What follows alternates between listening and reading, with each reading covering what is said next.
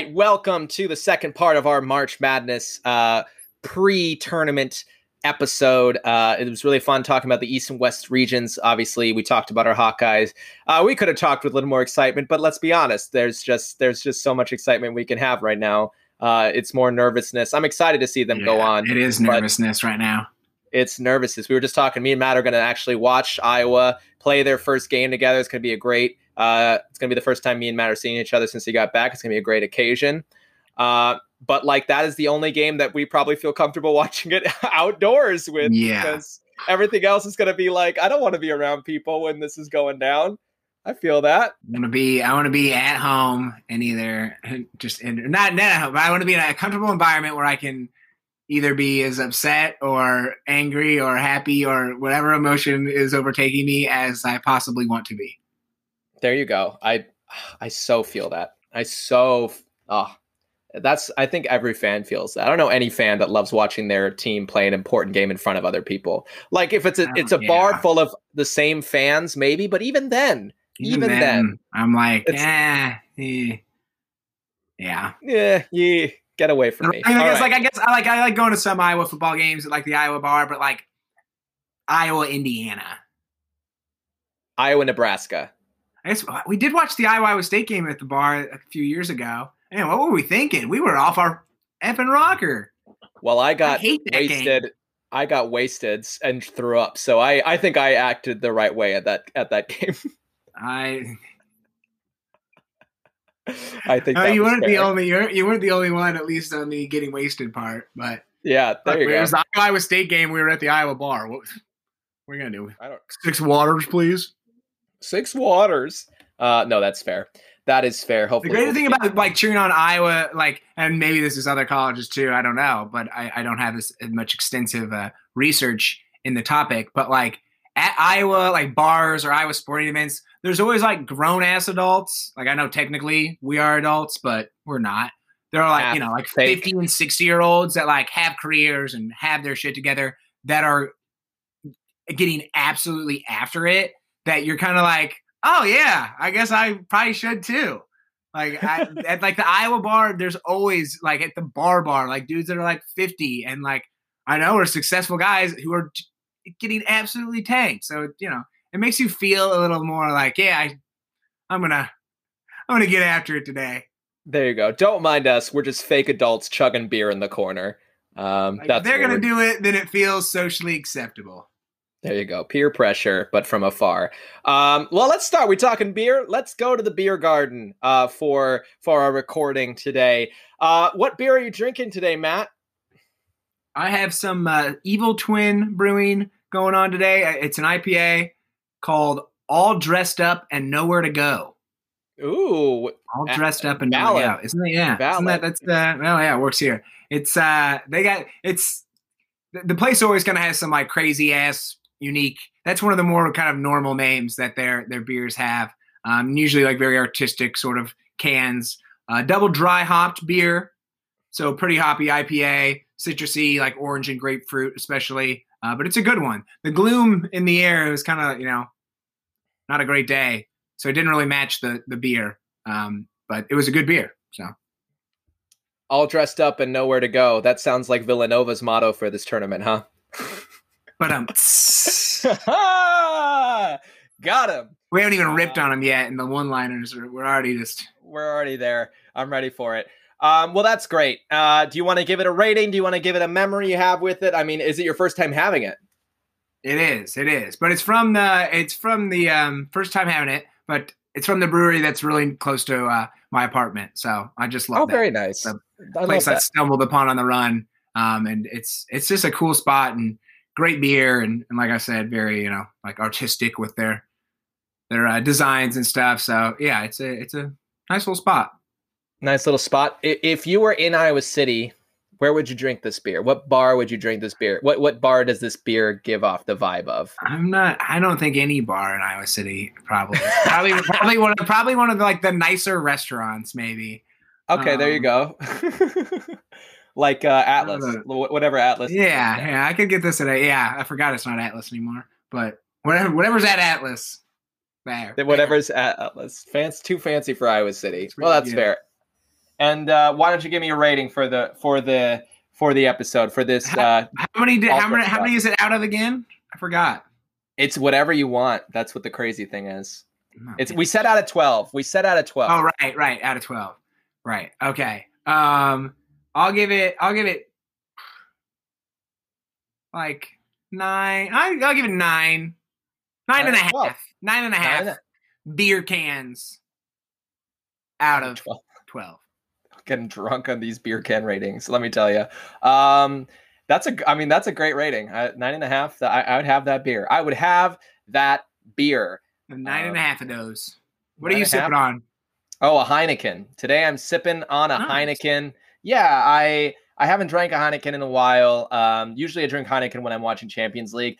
Man, ads are so powerful. Let me tell you, ads they're so powerful. I don't really like Heineken. I'm not gonna lie. Like I'm giving it a 7.5 out of 12. Like I'm giving it 50% basically. It's a good beer, but I really only like it when I'm watching soccer. I don't know what it is, but I really. Yeah.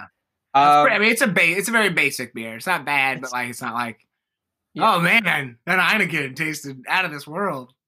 No, holy Heineken! It's like a Coors Light, a European Coors Light. No, I agree. Yeah, and if I was gonna drink it in an Iowa City bar, what Iowa City bar would I drink it in? I'd drink it in. I'd drink it at the Mill. I would drink it at the Mill. That seems like good times, but like not too crazy, not too legit or anything like that. Yeah, I'd drink it at the Mill. I would drink a Heineken at the Mill. Or I would drink it at, I'm trying to think of a sports. I mean, I would drink it at DC's, I suppose. If I was watching. I was thinking DC's for some reason when you were like, where would I drink it? My first thought was DC's. DC's. Okay, I'm gonna change it then. DC's. I think I drank Heineken at DC's, and that's maybe where it. Oh boy, you guys will learn so much about Iowa City bars just from listening to this episode, from this to this podcast. Let me tell you. So yeah, I give it a 7.5 beer cans out of 12. Gets you drunk. Still go home though. Everything's fine. And yeah, that is our trip to the beer garden. Always fun to talk about. But we're gonna move right into the NFL season. And when I say the NFL season, I obviously mean the NFL offseason, because legal tampering has officially started and free agents are flying all over the place. We're also going to go. Oh, there we go. Another friend for Matthew. He is around the danger zone tonight. Let me tell you. We wish you the best over there. We really do. I think it's just called New York, right?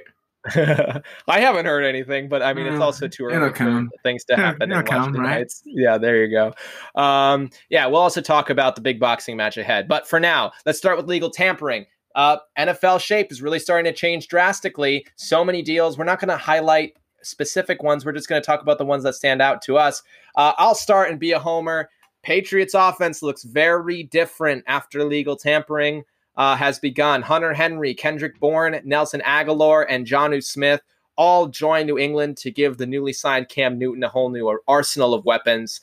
I think they're giving Cam Newton enough weapons to see whether they can work with him. I think they liked what they saw, obviously, with the offseason being shortened in the COVID situation.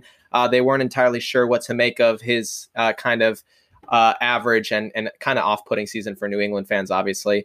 But yeah, they went out and signed players. I'm here for it. I mean, Matthew, can you name one receiver that isn't Julian Edelman that played, or tight end that played for New England last year?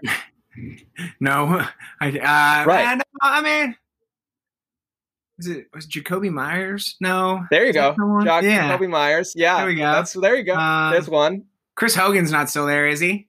No, Chris Hogan's on the Bills now. I think so. James White. No. James White. James White is the right answer. James White is the right answer.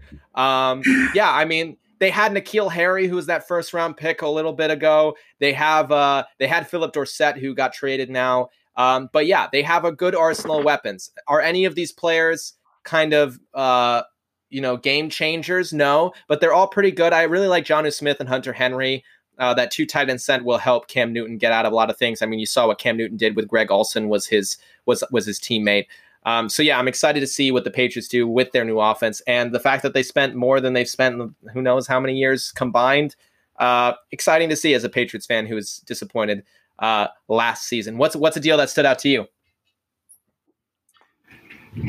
Yeah, lots of them. Legal tampering. That's an oxymoron for you, isn't it? Like, isn't tampering just like inherently like it's like legal crime. Like, I don't. It is. That's maybe, what it is. I feel like we just need like a better name for this than legal tampering.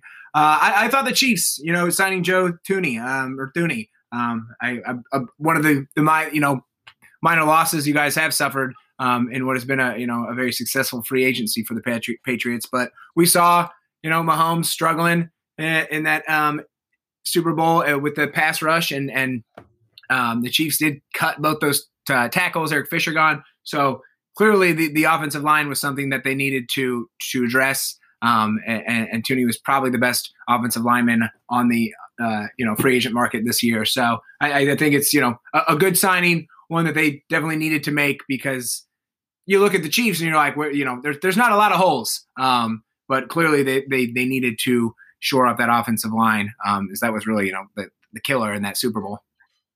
Yeah, I mean, I'm not sure how much. Yeah, it offsets the letting go of those two guards. So we'll see. But I mean, Joe Thuney, big loss for New England. I obviously feel that. But their offensive line also will be fine without him. I'm not thinking that it's going to be such a huge loss that it'll cause problems. But yeah, I mean, important that the Chiefs went out there. I mean, they signed offensive linemen and other teams who needed that did it. So there you go. That's how you become a champion. You address the needs. For sure. Also interesting, the Bucs, not who they signed, but who they re-signed. They re-signed Brady, re-signed Levante David, re-signed Gronkowski, franchise tag Chris Godwin, re-signed Shaq Barrett. They're retooling for Super Bowl runs to come. It seems like we'll see how long Brady can last out. And finally, another one for me, the Titans signing Danico Autry and Bud Dupree.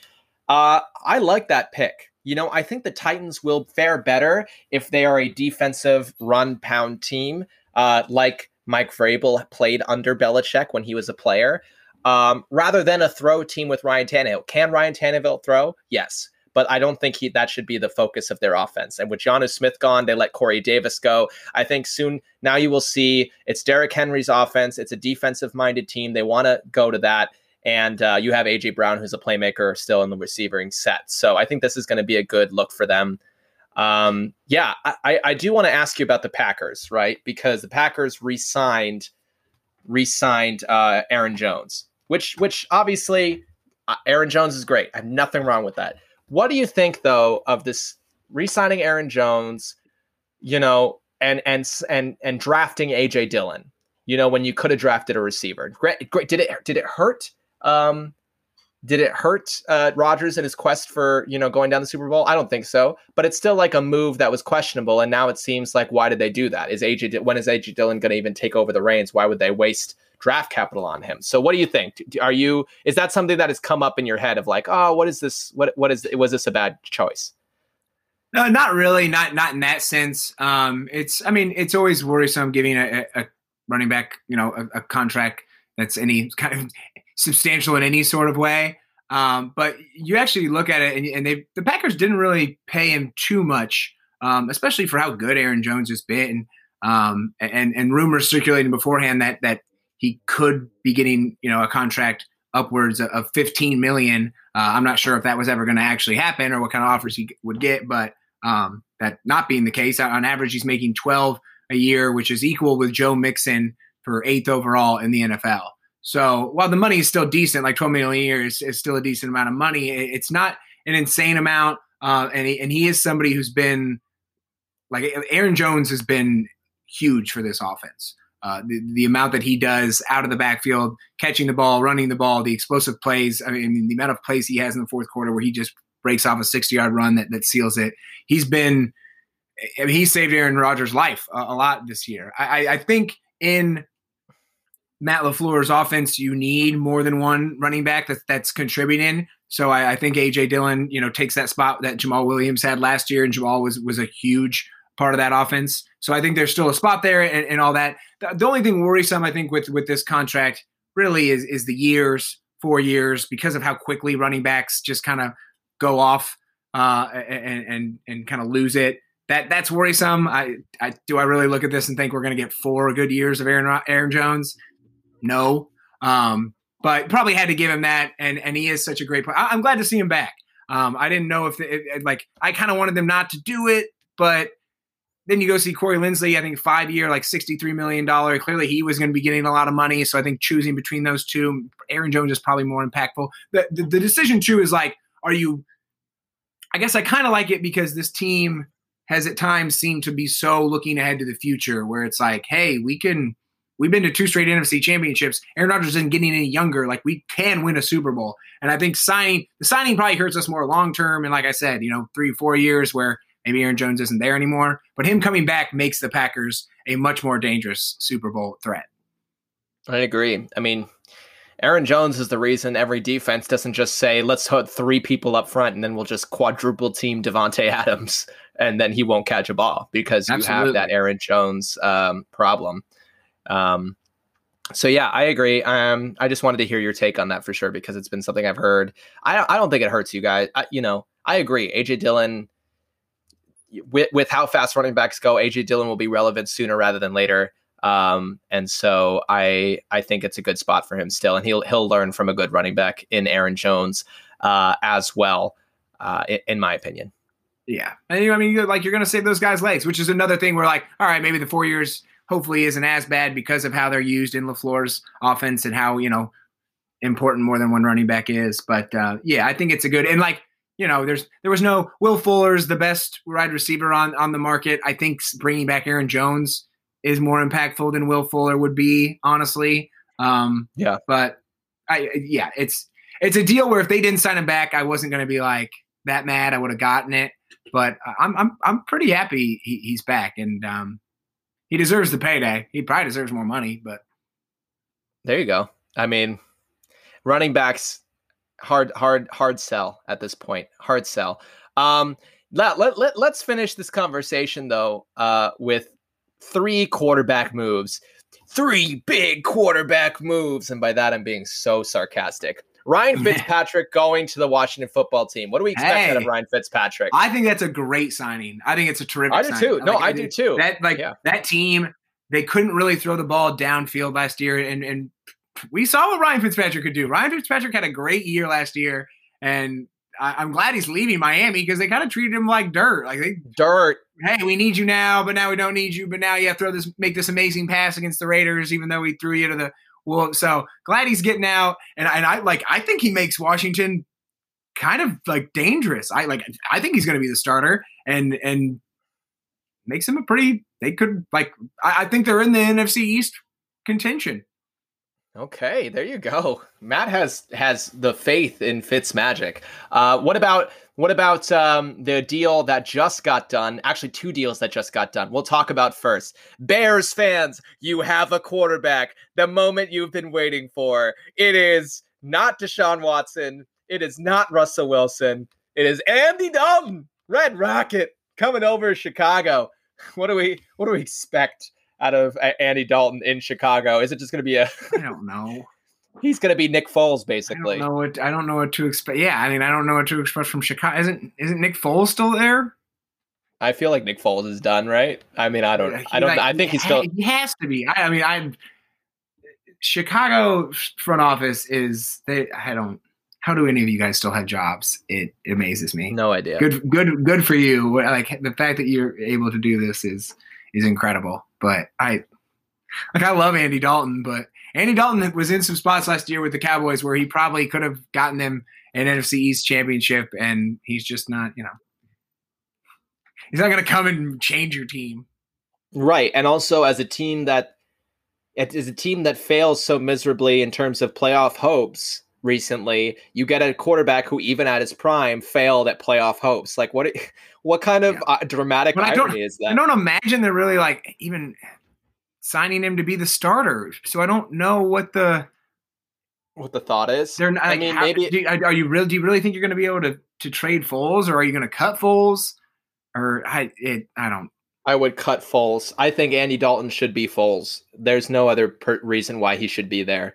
A quarterback competition between Trubisky, Foles, and Andy Dalton seems like the most boring thing I could ever think of. So just don't do that to us, please. Yeah. Chicago, You've heard us before. And let's move to the last one. You're a Packers fan. That's just yeah, yikes. That's not that's fun. rough. Houston, we've been hearing, obviously all the Deshaun Watson noise. We talk about every episode. I won't talk about it too much again. They signed Tyrod Taylor, though.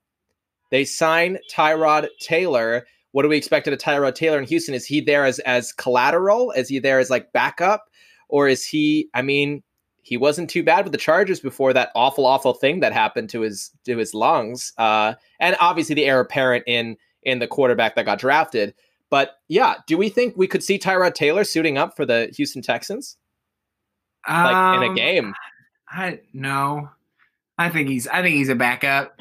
I think either you have him as a nice like veteran backup to I guess maybe help with Deshaun because like I said, I don't think they're gonna trade him. Or if you trade Deshaun, I'm kind of assuming that they're gonna put themselves in a position to get a young quarterback, and then Tyrod's the bet there. But I don't.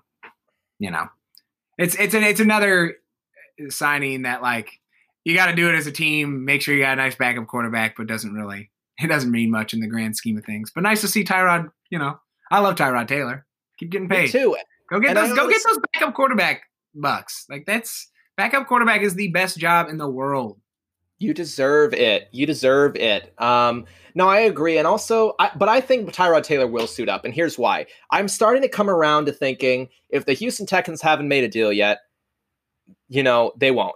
I think that they're going to try to force Deshaun's hand. And I agree that the world's going to turn on Deshaun as fast as they went for him in this situation if he starts to do the holdout thing like we see every single year. And but I could see Deshaun holding out 1 or 2 games and Tyrod Taylor starts those 2 games. They're like, we have a quarterback that'll start those 2 games. Like, feel free to hold out and not play. We're not letting you go. So I think he could become relevant in that situation before Deshaun decides that it's enough. And he, plays, but we'll see. Yeah. We'll see. And as we speak, the Bills just signed Emmanuel Sanders, former Saints wide receiver, another weapon for Josh Allen. How much faith do I have in Emmanuel Sanders anymore? None, really. But still, None. There you go. A couple years ago, I would have been like, dang, what a great signing. But last year, I guess to be fair, Josh Allen's probably a better quarterback than Drew Brees right now. So maybe that has more to do with it. Maybe Josh Allen will use Emmanuel Sanders. Josh Allen could use Emmanuel Sanders really well. He used Cole Beasley, and obviously we know how great his relationship with Stephon Diggs was. So maybe this will revitalize Emmanuel, but he was so disappointing in New Orleans. He was so disappointing. And every time he talks, I feel like he's like, yeah, what's up, brah? Yeah. And I'm like, who are you? What is going on? He's on that podcast with all those guys. And I'm like, I hate when you talk. I don't know I don't ever know what's coming out of your mouth. Shut your mouth, please. Shut your mouth, Emmanuel. All right. Let's talk about boxing, NFL. So many deals being done. We'll bring you more next week if there's anything of note to talk about. But, Matt mentioned it. Lots of deals being done. Is there any that are like, oh, my God? I don't think so. I think you're right there. I don't think that there are any that I'm like, oh, my God, game change. Those deals happened already. The Matthew Stafford deal, for example. Those deals happened already. And I don't think it's not a crazy big like free agent class this year. And then I think too, like probably guys that would maybe tip things in a scale, could have been like a Chris Godwin, Shaquille Barrett, Aaron Jones, guys like that would have been at least like people have been like, oh, okay, there's a little bit of a change up. Like most of them have stayed with their respective teams. So you're just like, oh, okay, business as usual. Right. Business as usual going into a really, pretty stacked draft. So I think when you have stacked drafts, you also see like not as much movement in that area.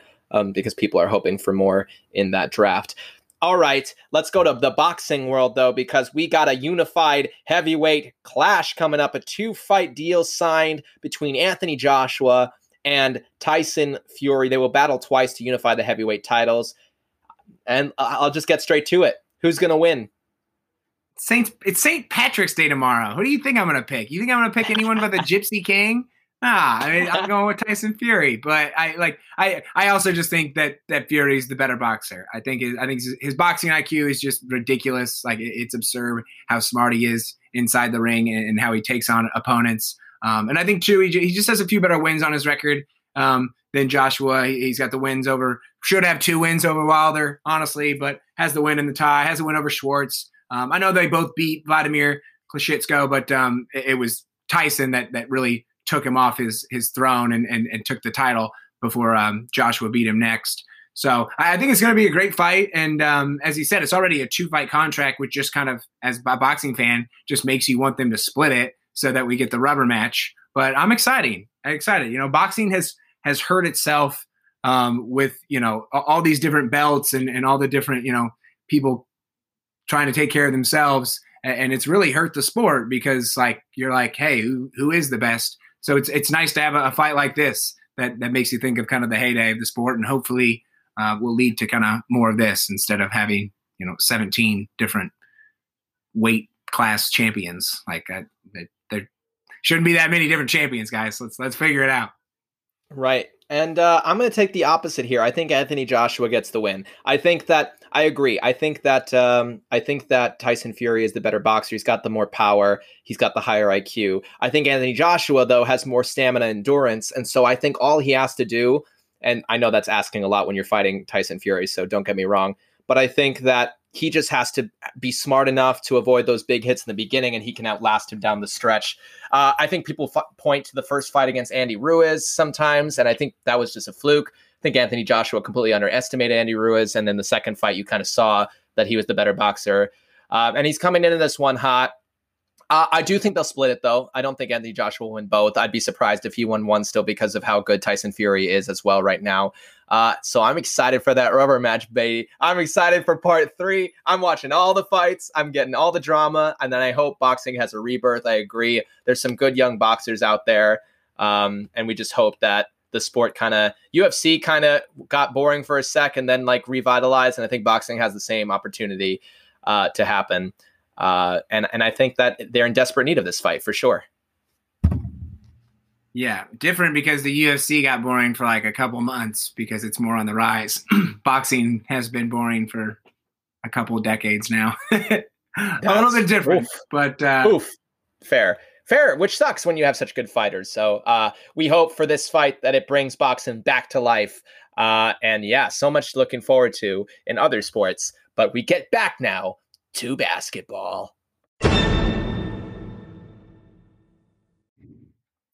And as we move back into basketball, we're going to the South region. Lots of exciting stuff going on here. Lots of interesting matchups. For me, I think this one was the one. I mean, the person who I think is going to win is not interesting, but I think in terms of other matches that could go either way, I think you're going to see a lot of upsets in this one. Except for the person who's going to win. I mean, maybe you disagree with me, but lots of exciting stuff going on. Some matchups. I agree. I thought you didn't. I'd be crazy if you did. Some matchups I'm looking forward to. UNC Wisconsin's going to be good. Again, another 8-9. I'm boring, but it's different. One team just happy to be there with how UNC kind of had the beginning of their season and how they moved into the end. The other one, Wisconsin, they're surprised they finished this low considering how good they were at the beginning of the season and into the midseason. They were ranked higher than number 9 to begin the year. Right, exactly. And even were UNC expected more. Yeah, this is a different 8 and 9 because both these teams, and I think both. I mean, I'm not expecting them to beat Baylor, but look, you're going up against North Carolina or Wisconsin in the NCAA tournament. I don't care what they're seeded. They're going to give Baylor, whoever it is, a game in the second round. They're going to. Right, and I mean, Wisconsin, they could have beat us in that Big Ten game. They could have beat us. They absolutely could have beaten Iowa. They didn't. Luckily, we played a good game. But both teams can make the Sweet 16. They really can. And it's going to be a really great battle in the 8 and 9 here. So another interesting 8 and 9. And the other one that I'm looking at, Florida versus Virginia Tech. Florida coming into this one, losing 3 of 4, getting bounced in the SEC's quarterfinal round. Granted, Virginia Tech also ended their season poorly. Not going to say that they didn't. But basically, you have two teams here that want to turn their luck around. They're entering this as cold as they can be. Both had higher expectation. We were talking about Virginia Tech winning their ACC at some point in this season. And Florida, they started so hot. And obviously they just haven't found that scorer that can move like Keontae Johnson can. So obviously not anyone's fault. But yeah, Florida, Virginia Tech's another interesting one. I think it could go either way. I completely agree with what you're saying on this bracket. Like that, I think Baylor, who you're alluding to, they seem like the best team, and Ohio State to Wisconsin at the 9 seed, like 2 seed to 9 seed, all seem like I don't know how much better I think Ohio State really is than Wisconsin. Like I think they're better, but how much better is to be determined. So this is certainly a fun bracket. I look at Utah State and Texas Tech. The 11-6 matchup is a fun one. Utah State not quite as prolific on offense as they normally are. But still a really good team. One of those, mid-majors that's just year in, year out making the tournament. Like the Aggies are kind of a underrated program. So a team that's going to be ready for Texas Tech and Chris Beard, he's taken his team to the tournament twice. He's gone to the Final Four and the Elite Eight. So as 3 seed, I know 6 seed's different than a 3 seed, but you take a 3 seed to the Elite Eight and the Final Four, and that's not only the Final Four, the championship game. I mean, this guy, he's an unbelievable coach when it comes to tournament time. And then another big matchup / kind of upset for me as we kind of go to the upsets as well, Arkansas-Colgate. I think Colgate has a great shot in this game to pull off the upset. I always love to try and find a 14-3. They're rare, but they're not as rare as the 215. They happen, as sadly as Iowa fans know. So I think Colgate's got a really good chance. And honestly, too, not even just upset-wise, just like entertaining game-wise, this one's going to be a blast. Both these teams are extremely offensively focused and explosive teams. So lots and lots of points going to be in that one. And then we mentioned it, Villanova. Of course I'm going to pick them to get upset. Are you kidding me? Like I've been down on Nova all year. I'm not going to stop now. And Winthrop is, it's not just kind of my doubting on Nova, but Winthrop's an experienced team. They ran through their conference in the regular season and the tournament as well. Like teams like that are just, you have a bunch of confidence that you're not going to be scared of anybody, especially coming from a program like Winthrop that has some tourney success. And then, Nova also having no Colin Gillespie is like, that's huge. The leader of the team and such. So Winthrop, I'm picking Winthrop to win. I'm not sure. I'm still debating if I'm going to pick Colgate over Arkansas, but I think Colgate's got a great chance. Right. I love that. Colgate and Winthrop were the 2 teams. I'm like, ooh, I want to pick both. I probably won't, but I want to pick both. We'll go into upsets now. I also have Winthrop over Villanova. They've won 28 of their last 29 games dating back to last season. They have a really good win over UNC Greensboro, who are the Southern Conference champions. So we've seen them get it done. And Villanova looked bad before they lost Connor Gillespie, and now they're going to look worse. So I think when that upset happens, and it will happen, that I think it's not going to bust many people's brackets except for Villanova fans, because I think a lot of people are going to pick that one. It just looks like it's waiting to happen. It's waiting to happen. The only worrisome about that one is like, whenever there's like that one upset that's like everyone's like, oh yeah, this upset's going to happen. Then it always feels like it doesn't happen. Like I almost feel like I always choose against that one, but I'm pretty sure I was like, in my head, I was like, there's no way I'm picking Villanova to win their first round game, no matter who they get, even before the bracket. No, I mean, fair. I mean, I would have, if it was Eastern Washington, I would have picked them Eastern Washington too. And Eastern Washington, I have no faith in. I agree. Sometimes you feel something about a team. I kind of feel the same about Arkansas, which is why I want to pick Colgate. I'm like, Arkansas doesn't scare me at all. Like they have Moses Moody, granted, but like that's it. That's really it. I'm not scared by Arkansas. If I have Arkansas beat Colgate, I'm telling you what, I'm not going to have them be beating Texas Tech. Right. No. Texas Tech also, just a better team in general. And the other one I have is the one I talked about, Virginia Tech over Florida. I just think both these teams don't have a lot of upside, but that the more upside lies with Virginia Tech just because of Kiba Luma as a scorer rather than Florida with Trey Mann. I have Virginia Tech kind of being the 10 over the 7 there, which I don't really see as much of an upset, but seeding wise it is. So there you go. Let's move into players that we're looking for. I'm looking at Dwayne Washington Jr. I mean, he is hot. That boy is hot for Ohio State right now. He averaged 25.3 points per game in the Big Ten tournament. He's the reason that OSU is hopeful for a long run, despite a season where you're right. They don't really seem like they're that much better than the other Big Ten teams at times. But they do enter this one on a hot streak. So Dwayne Washington Jr. is one of those players for me. And I don't know if you're going to mention him. I figure I will, as one of us mentioned him. But Jared Butler, I mean, the second best player in the country right now besides Luka Garza. He's evolved into the two-way player that Baylor needed if they wanted to lift their first ever tournament championship. And I think that they have a great chance to with him being that player. So Dwayne Washington Jr., Jared Butler, I have for me. How about you, Matt? Players you're looking at?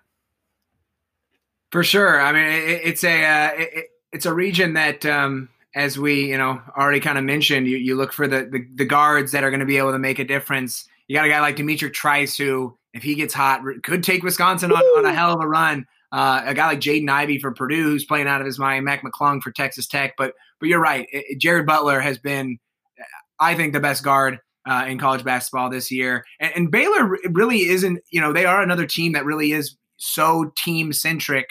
But Jared Butler is that dude. Like, you look at that team and you're like, he's the guy.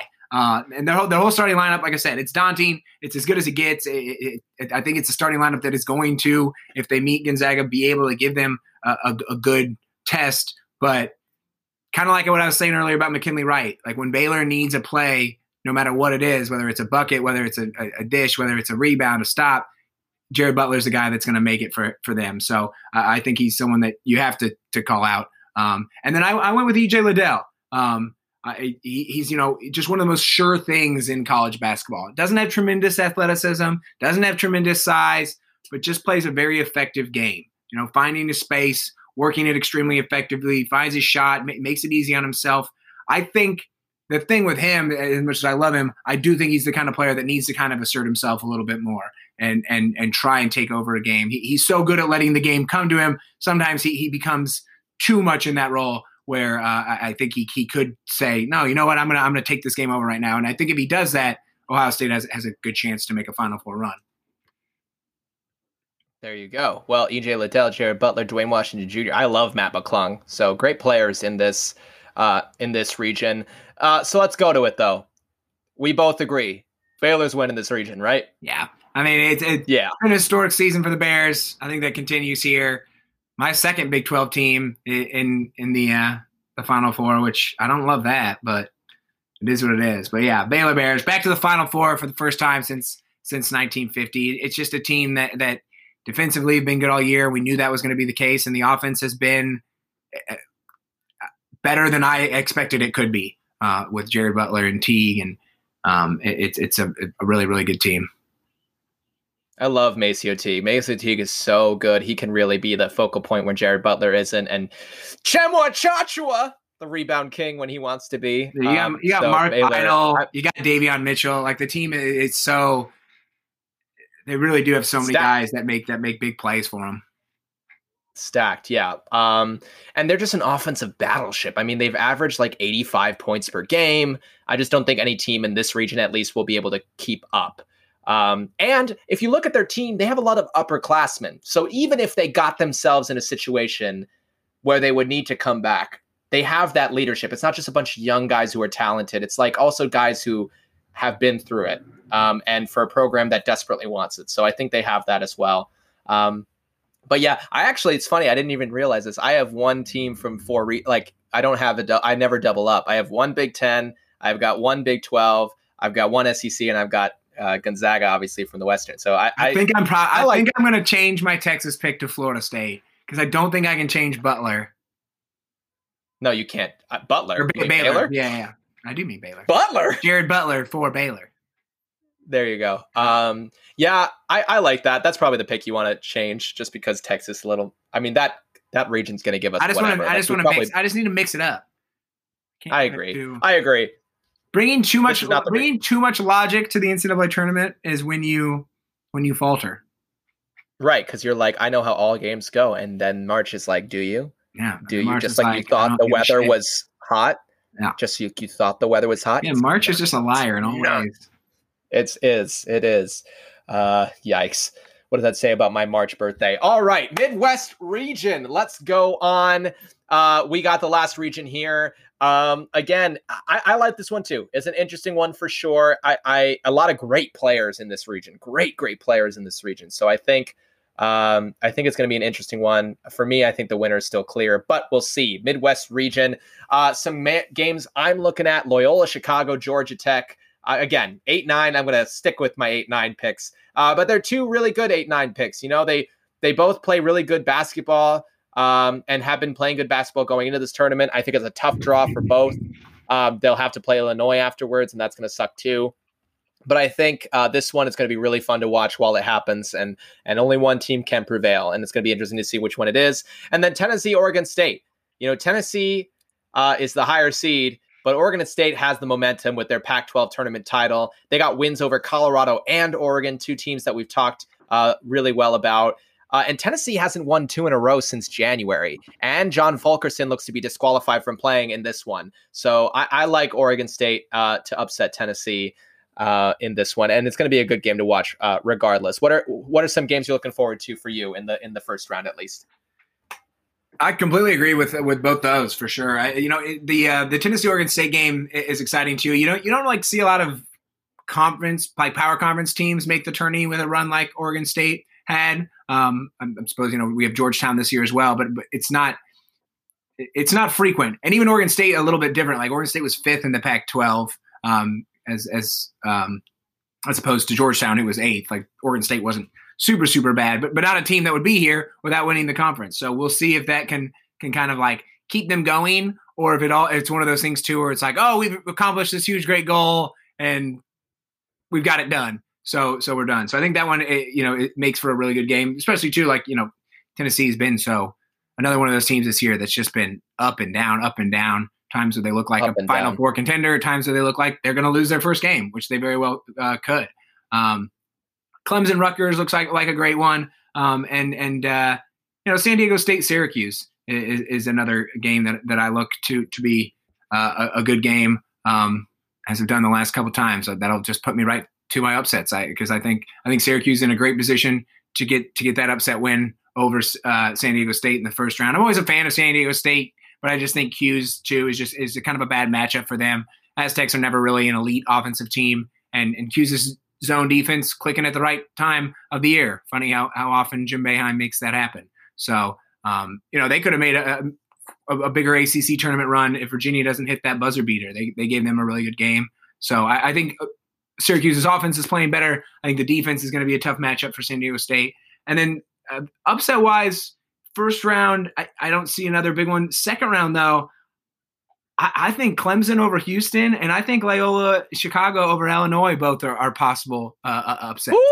I really do. I just think I think. Did I say Clemson over Houston? I meant Rutgers. I think Rutgers is gonna I don't think Houston's that good. I just think they're overseeded. They might deserve their seed, but I don't think they're a 2 seed. I think Rutgers. I know Rutgers has struggled this year, but they do have a lot of good offensive talent, and they're a tough defensive team. Obviously, so is Houston. But like Rutgers has been all year in the Big Ten in those close, tough defensive games, so they know how to compete in them.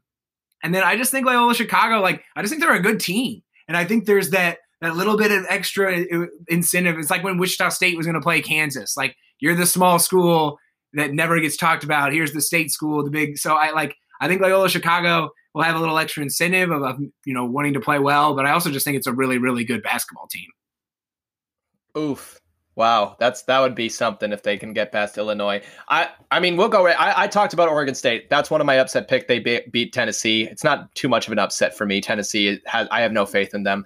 And you talked about my other one, Rutgers over Clemson. I mean, on top of Rutgers being in the Big Ten and their seeding being because they had so many Big Ten teams to play and played lots of them close. I remember when Iowa played Rutgers, I didn't like that game. That game was too close for comfort for a while. Not at all. Yeah, right. And Clemson coming to this one losing 2 of 3 and going out in a second round in the ACC. So Clemson doesn't really strike me as super competitive either. So I think it's a 50-50 game. Ron Harper Jr. gets going, that game's over, and it's Rutgers. So I think it really only takes that for them.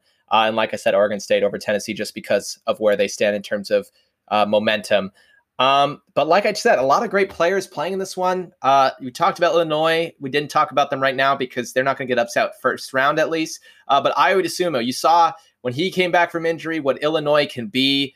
I mean, my goodness, what Illinois can be when he is back with Kofi Cockburn. I mean, it's ridiculous what they can be. And he might be the second best guard in the league. 20.7 points per game, 6.3 rebounds per game. He is the real deal, but he's not the best guard in the league, and he's not the best guard in this region because it's Cade Cunningham, who is also in this region from OK State. OK State wasn't supposed to be in the tournament. They are. Can he take his team far with a good run? He's got 23.7 points per game. He's a 6'8" tall guard, so he can really shoot over anybody that he needs to. Could be like a Kemba Walker or Carmelo Anthony-like run, and kind of get that first pick in the draft as well if he plays well. I mean, he's going to be the first pick, but I mean, cement that pick. He can play like ass. He's going to be the first pick. That's true. But yeah, those are the players that I'm looking at, the players that I want to mention. How about you, buddy?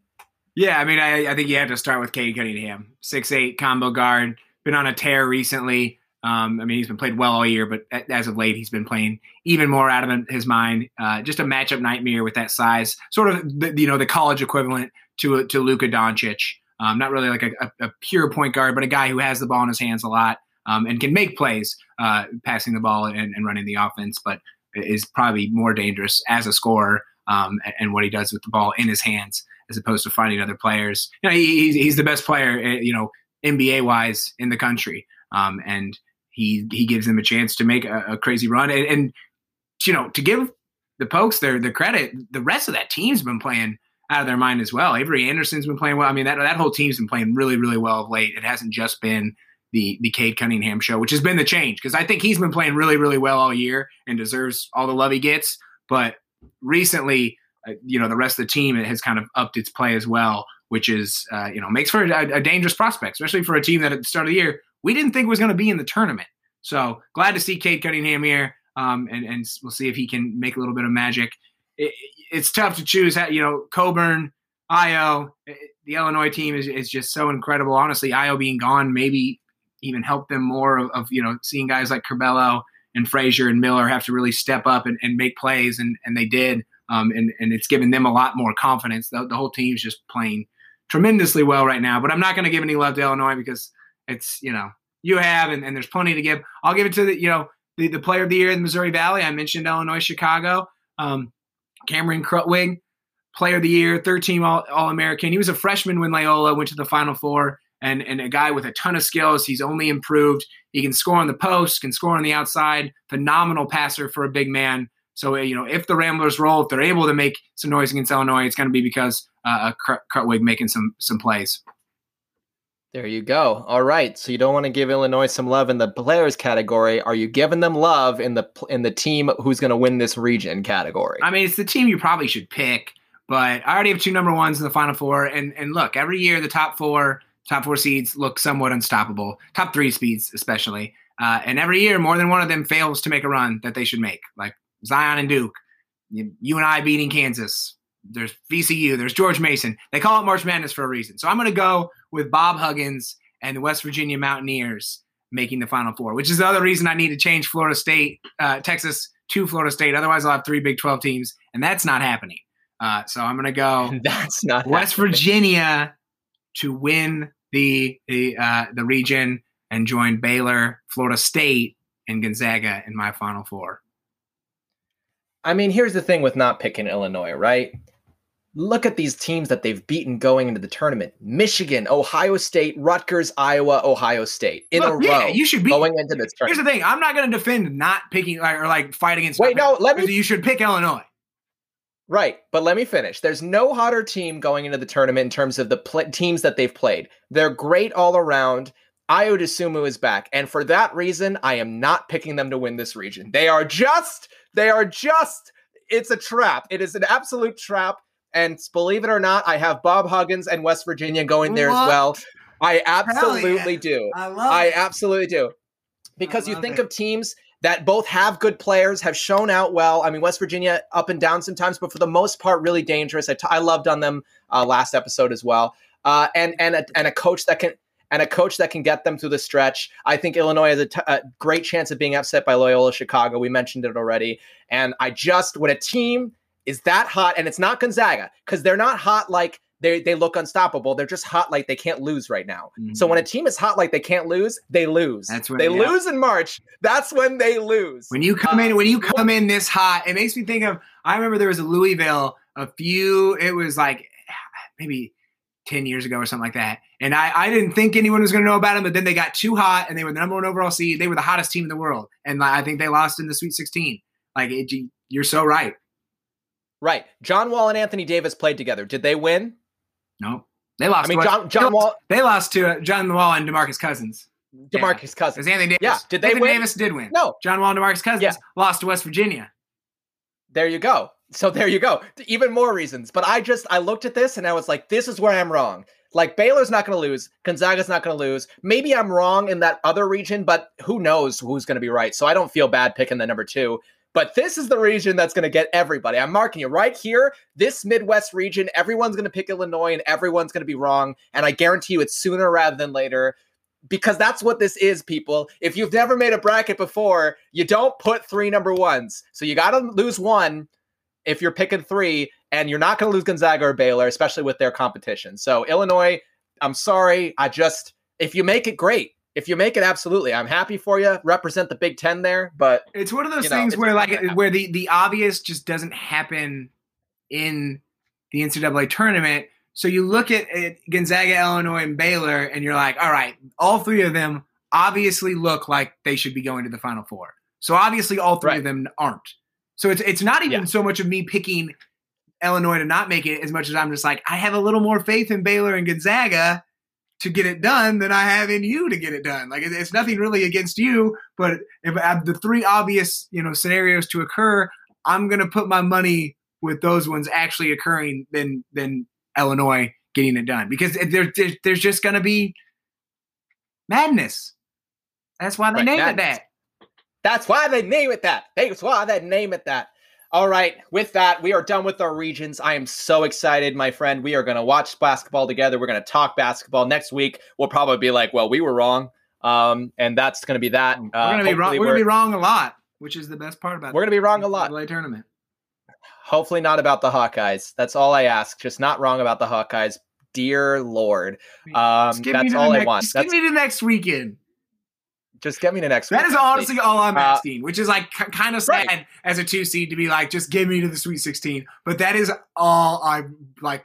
I'll be happy. I want Elite 8, but just at least get me to the next weekend.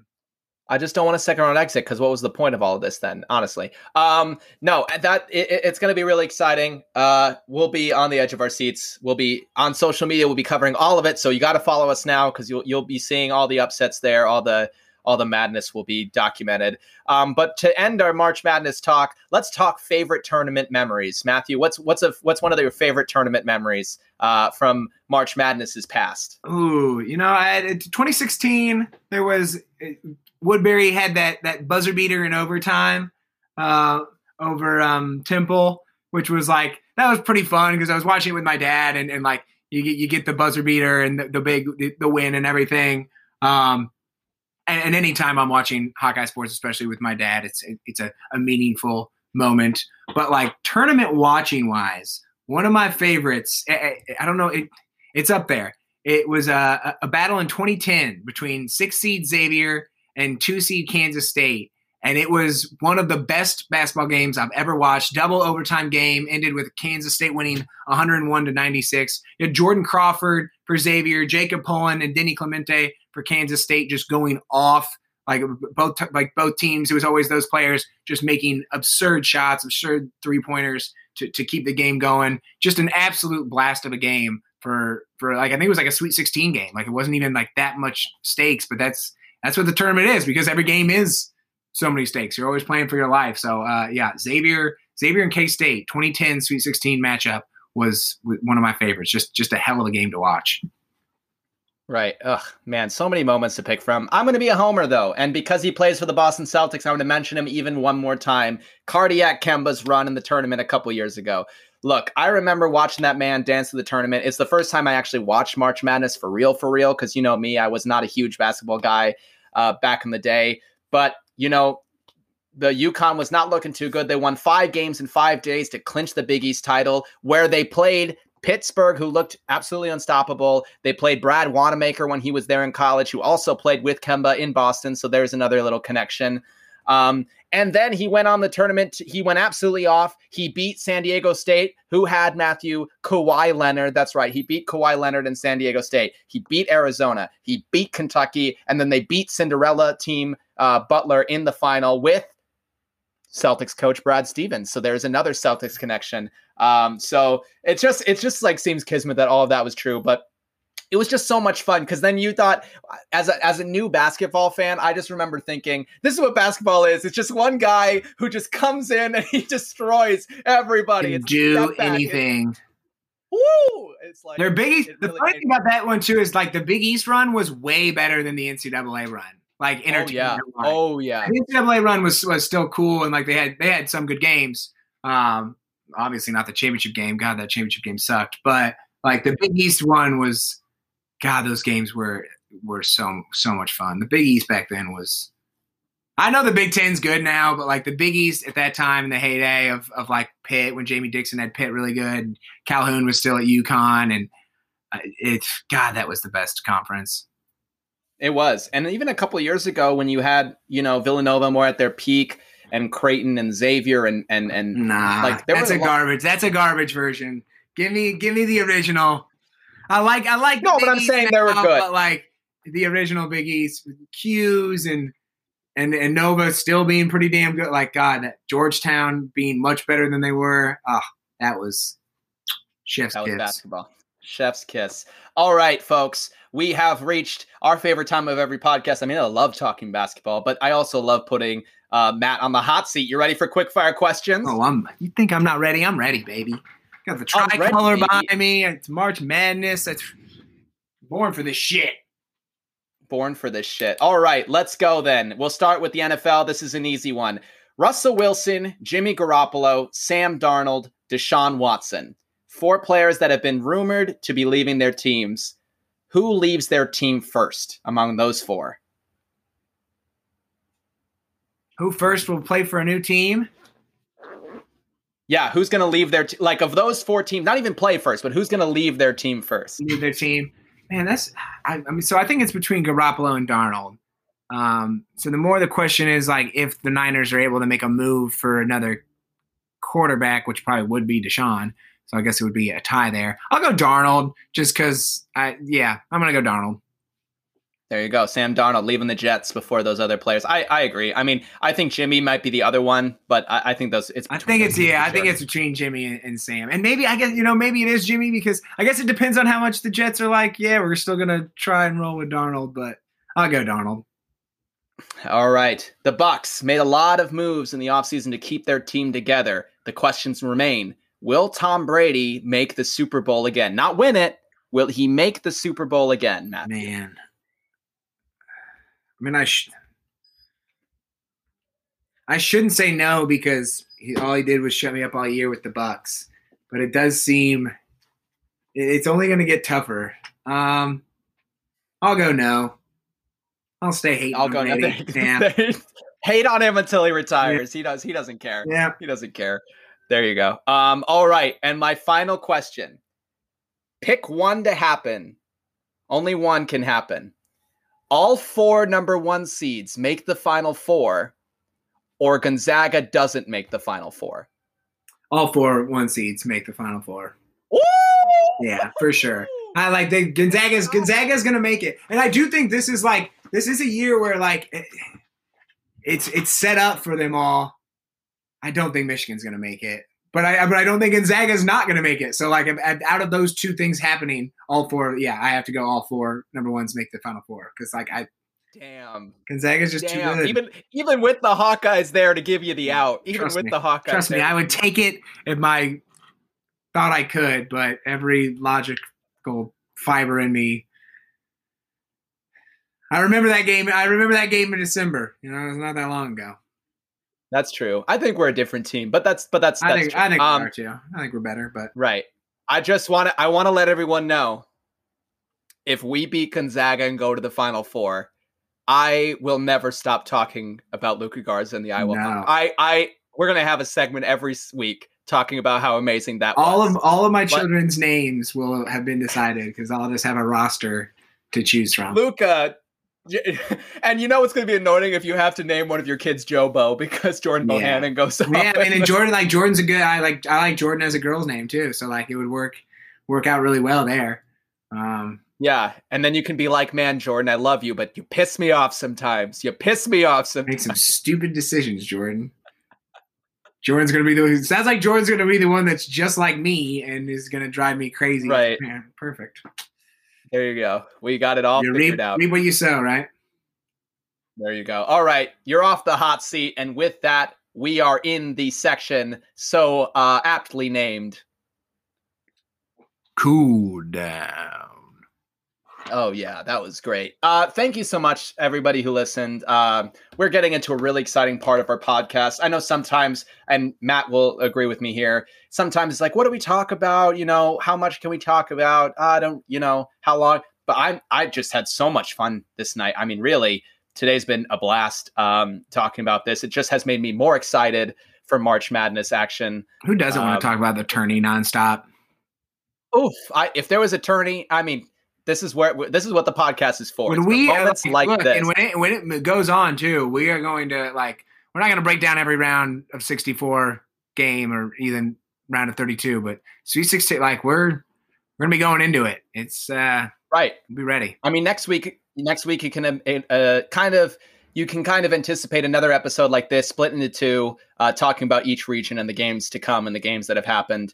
I mean, what doesn't want March Madness coverage? So there you go. But in the meantime, watch the tournament. If you've never watched and you're like, oh, do I have? Yes, you do have time. There's games all day. You have time at some point in your day. So watch the tournament. It's like impossible not to have time. Right, exactly. Make a bracket if you haven't. Make it fun for you. We'll keep you posted, like I said, on all things March Madness. And also, me and Matt are in the same bracket pool, so we'll keep you posted on our head-to-head records, just so you know how we're doing there. I still got to make mine tonight, actually, after this. This was my research session. Joke a little bit. I was like, oh, I have some other things I'm not sure. This is my research session for sure. So it was good there. So you're stealing all my knowledge. That's what he's saying. I get it. That's what I'm doing. I do that too. Smart. That's smart. You know. Thank you. I will see who got more out of it for sure. No, but if you're listening to this, it's St. Paddy's Day. So enjoy St. Paddy's Day. You know, if you're vaccinated, go get a drink or drink at home. Wear something green. Damn it. And, you know, as always, stay safe, wear a mask, get vaccinated, and cheers, y'all. Happy St. Patrick's.